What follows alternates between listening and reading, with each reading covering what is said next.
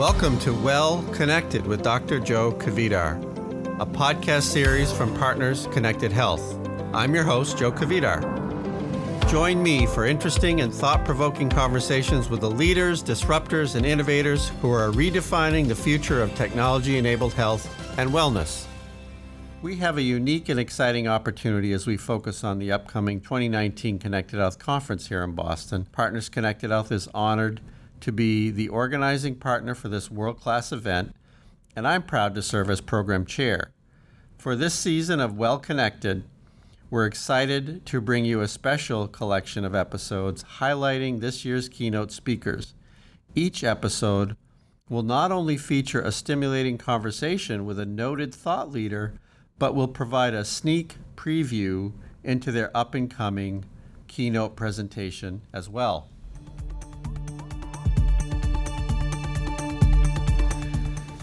Our guest today is Dina Katabi, MIT professor and director of the Center for Wireless Networks and Mobile Computing at MIT. Professor Katabi is also the co-founder of Emerald Innovations, where she and students have developed the world-first Wi-Fi-like box that can monitor vital signs without any wearables. She demonstrated the Emerald device in her 2018 TED Talk, A New Way to Monitor Vital Signs That Can See Through Walls.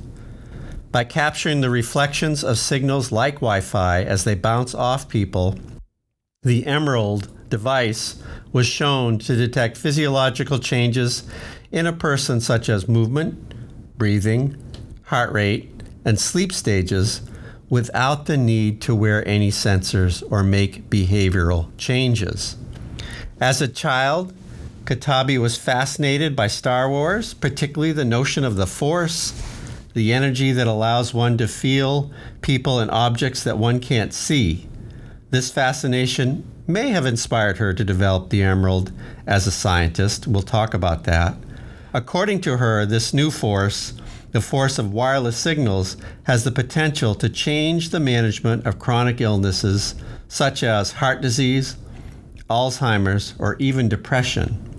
Doctors can use the Emerald to monitor and detect physiological changes and emergencies before they occur and intervene earlier so patients can have better outcomes and avoid hospitalization. Professor Katabi received her Bachelor of Science from the University of Damascus in 1995 and her Master's and PhD in Computer Science from MIT in 1998 and 2003, respectively. In 2013, her work was honored with a MacArthur Fellowship Award, incredibly prestigious award, and in 2017, she was elected to the National Academy of Engineering. I would say that's an equally impressive award. I'm thrilled that Professor Katabi will also be presenting at the Connected Health Conference October 16 through 18 and bring our content up a notch for sure. This conference is in Boston, hosted by HIMSS and the Personal Connected Health Alliance and Partners Connected Health. I hope you can join us this year as our conference theme will be Designing for Healthy Habits and Better Outcomes, and I'm sure our guest will have much to say on that topic. Professor Katabi, thank you for being here today on Well Connected. So thanks, Joe, for the amazing intro. So you built a system that passively collects data without requiring an individual to wear a device, record their daily activity, food intake, or other behaviors. This is really a significant advance in data collection, moving, as you've said before, beyond wearables to invisibles. And there are a number of important uses for this, possibly in the home as well as the hospital, maybe in the nursing home and other care facilities. So I was completely fascinated when I heard about this and the enormous potential to impact our health and wellness. Maybe describe a little bit more for our listeners how the system works and what you think the applications in healthcare are. So I'm also as you mentioned, I'm fascinated by this notion of the Force in Star Wars. And one of the things that is really amazing, I come to healthcare, of course, I am an engineer, I am a computer scientist, so I come to it from understanding of wireless signals and what they can do. And one of the amazing things about wireless signals, we all live in a sea of wireless signals. Like I'm sure, like you are surrounded by Wi-Fi, cellular. Like everyone around us has wireless signals around them. And what happens with wireless signals is that everything that we do, whether we breathe, the breathing, the heartbeat, our movements, our sleep, everything impacts the electromagnetic waves around us. And my group at MIT, we were lucky to be able to design machine learning algorithms that can look at the wireless signals and be able to interpret the physiological signals that affected them. So you are asking, how does this work? So at a very, very high level, we transmit very low power wireless signal and we listen to the reflection from the environment, kind of like radar, but it is much more complex than radar because radar, you have an empty sky and you are not asked to analyze physiological signals. So we transmit a very, very low power, even 1,000 powers lower than Wi-Fi power, and we interpret the reflected signal using machine learning. Now, of course, you need new machine learning and neural network algorithms that are particularly customized to understand electromagnetic waves. But this is how it works at a very high level. Really interesting. So if I let's say we put one in my home, how long would it take for it to learn that I live there with one other person and that we're different and et cetera? What's the learning curve like? Yeah, so this is a very interesting thing because basically when we train these algorithms, we want to be able to take them to new homes and not to train them in that home. So effectively to be able to collect your breathing, your heartbeats, your sleep stages, sleep apnea, it doesn't need any training in your home. But if you want the algorithm to be able to say, oh, this is Joe, and this is, I don't know who you have in your home, but let's say your partner, your kids. So then it needs some extra information. It needs to observe you for some time and create a classifier per person so that it separates the person of interest from the other people. But to collect the physiological signals, it comes trained already to do that. Mm-hmm. Really interesting. And I gather that this is the commercial birth of this is Emerald Innovations. Tell us a little bit about how that came about and what the company is up to. Yeah, the startup. So one of the things that we realized very early on is that this is a new technology that really it needs the inventors to be able to move it to commercialization and make it a product because of all of the different aspects of the technology that are not easy just to grab by someone else. And also we are very much excited about making a difference in healthcare and bringing this new technology to healthcare. So we started a company to commercialize the technology. And in fact, very early on when we started the company, one of the first things that happened is that we presented to President Obama at the time in the White House. And we showed a demo where some people from my team, we showed him a fall and how we can detect a fall without a person wearing anything on their body, and how we can measure breathing and heartbeats from a distance. So the startup is like very exciting project, or actually it's like the baby now for me. It's really very excited about it. And the idea is to bring this technology to the market, but also really underlying this is to try to change how healthcare is done today by bringing new innovations from computer science and artificial intelligence. Yes, that's probably the most exciting part. And I gather there's an application in clinical trials. Tell us a little bit about that. Yeah, so we work with so many people from pharmaceutical companies and biotech. And as you might know, so today when you develop a new drug, you need to do clinical trials with people to test the drug both for safety and for efficacy.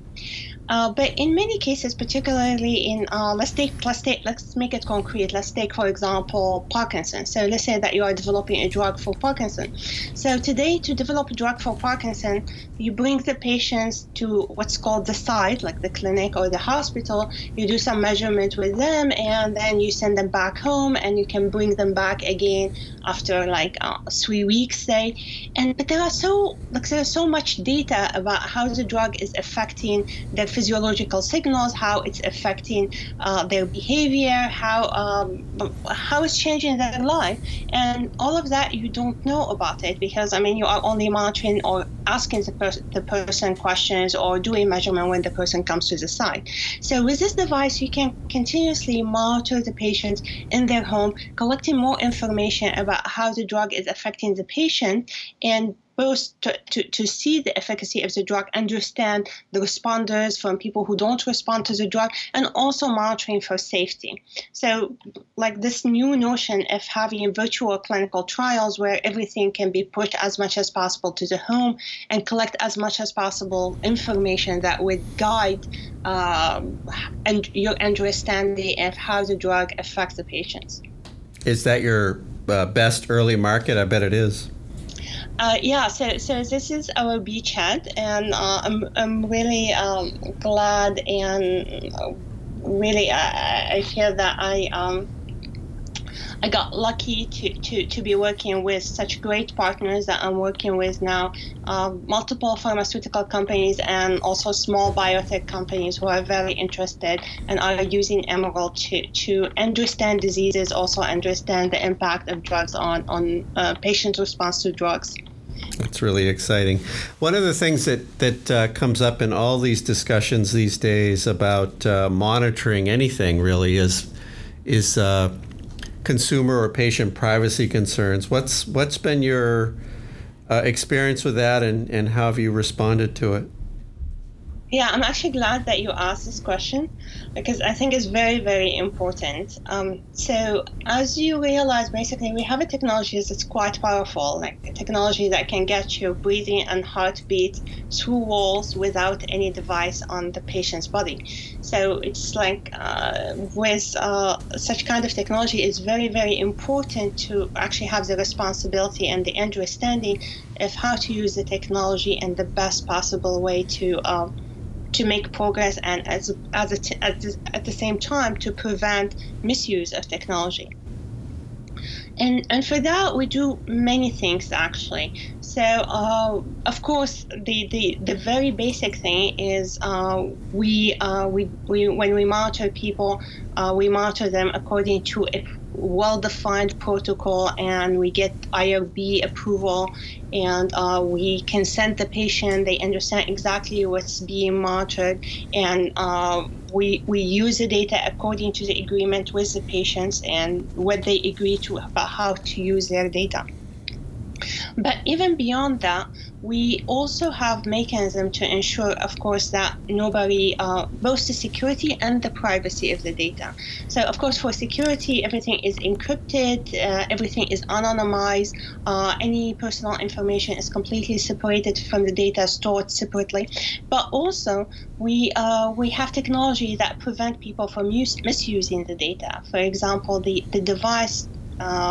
We have worked on new technology that will allow the device to use the fact that it understands people and space and understand how they move, so that it can have something called challenge response to make sure that you don't use the device to monitor other people. That sounds like you really thought it through. It's a huge challenge.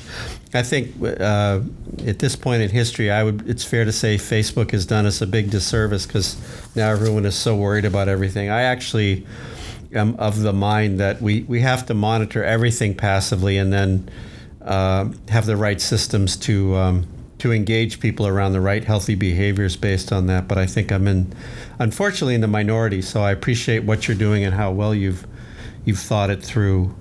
No, I think it's very important because at the end of the day, monitoring is very important for advancing, like in this case, health, but also in general. We want to be monitored to know various things about ourselves, about our environment, about our behavior, what we like, what we don't like, to have smart home, to have smart environment. So there are many, many reasons why you want systems to collect information about you.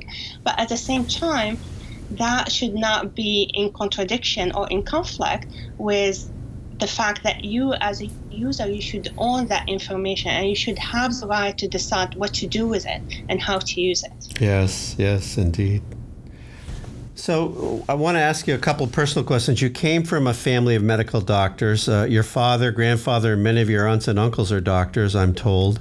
Was it difficult for you not to study medicine? How did you go through that journey, and how did your family background influence your career? Actually, it was very difficult. The country where I come from, there is no pre-med, and there is a national concourse, there is a national exam, and people who are the topper in that exam, kind of like by default, they end up in med school. So I ended up actually in med school, and of course my whole family is like, I have to study medicine. And my dad in particular, and then I decided, I cannot live my life without physics and math. It's not me. So I switched from medical school to electrical engineering. And my dad didn't talk to me for 2 years after that. And Wow. It's only recently, after I started working with doctors and I described to him what our device does, now he's convinced that it was a good decision. Gosh, the MacArthur Genius Award didn't do it for him? That helped a bit, but really, my dad is a doctor. It's just like really to him, it's very important. Medicine is really how you can help people, how you think about people, and he sees he value himself and his career through that lens. Mm-hmm. Like doctors are, and medicine is the most noble thing to do. So to him, it was really important, I think. Well, we'll cut him a break, but I think you've done quite well for yourself all the same.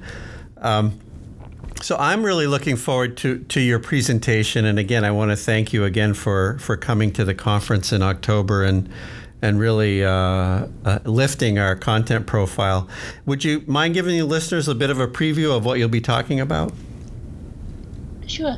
So I'm going to present the technology. So as you mentioned at the beginning, it's kind of like a Wi-Fi box that sits in the background of the home and collects wireless signals, and from that it can tell people breathing, heartbeat, gait, sleep stages. So I'll be showing video demos of those, how we collect these physiological signals, and also I will show some of our data from some of the clinical trials that we have run with patients, and what kind of new insights it gives us. Like, for example, showing insights about Parkinson patients, showing insights about the interaction between the caregiver and the patient, and when the patient takes their drugs, things that really complement the picture, not just the physiological metrics. Really, really, that sounds great. Just what we had hoped. So, of course, whenever I have someone like you on the interview, I'm always interested in how others are perceiving the future. You've coined a new term, invisibles, which I absolutely love, having gone beyond wearables and gone through that revolution myself and seen some of the pros and cons and frustrations of even getting people to wear stuff. So I'm thrilled with the term, and I'll adopt it and give you credit. But from your perspective, with all of this work that you're doing, and you get such a interesting viewpoint on both healthcare and other applications, what do you see in the near future, and what can we expect both from Emerald and from this technology in general? Yeah, so I think the future is very exciting. I think we are at a terrific time when we see the integration of computer science with healthcare. And I can tell you that the thing that really amazes me and I would love to be part of is really automating healthcare or automating the process, the things that are tedious and trivial, and letting people focus, letting the doctors and the nurses focus on the more advanced things where they do amazing job. So if you think about it today, like when the patient go to the doctor, they ask them many of these questions about like how was your sleep, how do you feel your heart, or are you panting, how's your breathing, what did you do, all of these things. So we can collect this information in completely automated way and remove the subjectivity from it.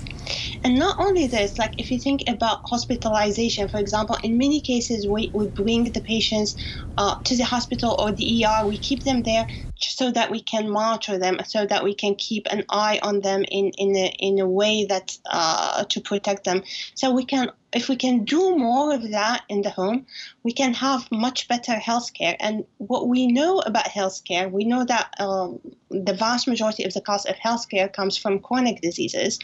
And we know also in chronic diseases, many of the exacerbation that leads to the person ending up in the hospital actually are avoidable if we have early information, so we can intervene early on and avoid those hospitalization or ER visit. So the way I imagine it is really to be able to integrate this passive monitoring, this like completely ambient and seamless monitoring of physiological signals of patients, so that particularly chronic disease patients, so that we can automate this whole process. We can detect changes in health and any degradation, any problem, even potentially before it occurs, and definitely before the patient end up in the emergency room or the hospital, and avoid those hospitalization. The other thing that it will be even like the one step after that, I think, is when we start doing predictive analysis. So not only seeing signs early on so that the doctor can intervene before the patient end up in the hospital, but actually once we have enough understanding, because we have way more information now about diseases and exacerbations, we can start doing prediction. We can start saying, oh, this is if I see these signs, this is mean that this person is heading toward this exacerbation, and if we do this can avoid it. And we can change dramatically the way the healthcare system react now. I mean, from reactive and waiting for the patient to reach the stage where they are reaching out to the doctor, to be preventative at much earlier stage. So I think automating healthcare and really like the way I look at healthcare when I visit a hospital or when I talk, it reminds me of computer science, like I don't know, like in offices and enterprises about 20, 30 years ago, before we introduced computer science to the basics of what we do. Now, of course, doctors and hospitals use computers, don't misunderstand me, but they use it the same way as we use it in an office building. While what we want is really bringing computing, bringing intelligence, bringing machine learning, and computer science in general to the core of what healthcare is about. And I think that can dramatically change healthcare. Well, everything you just said is sort of my calling card for the last 25 years, so I couldn't agree more. I do want to emphasize, though, how exciting. We should work together, Joe. Yeah, let's talk about that for sure. If you want a collaborator, I'm all ears.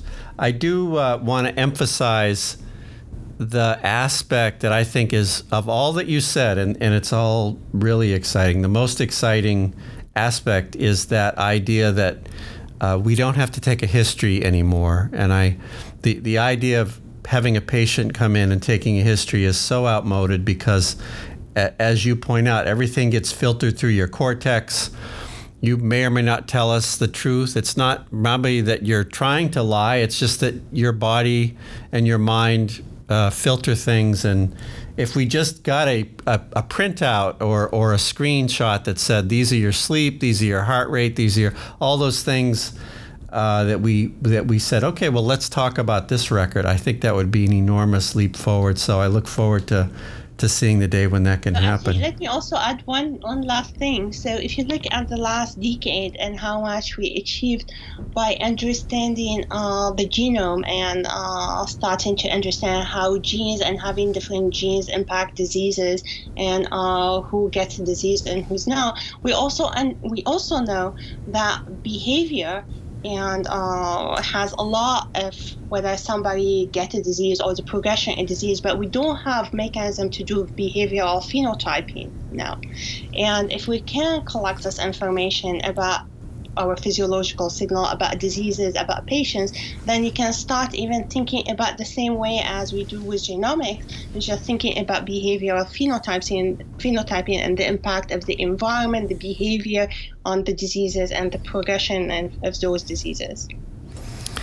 Couldn't agree more. Well, thank you for spending time today. So listeners, you've gotten it from a MacArthur Genius Award winner, an absolute wonderful individual to interview, and we're so excited to have you come speak at the conference in the fall. I look forward to seeing you, Dina, there, and to seeing our listeners there. And thanks very much for spending the time today. Thanks, Joe. Thanks for listening to Well Connected with Dr. Joe Kvedar. A special thanks from me personally to Tony McMillan, our engineer, and Lynn Josephson, our senior marketing manager, for putting this series together. If you enjoyed our show and want to know more, visit our website at partners.org/connected health, all one word. You can find us on Twitter, Facebook, and LinkedIn at Connected Health. For more episodes of our series, search Partners Connected Health on Apple Podcasts, Stitcher, and wherever else you listen to podcasts.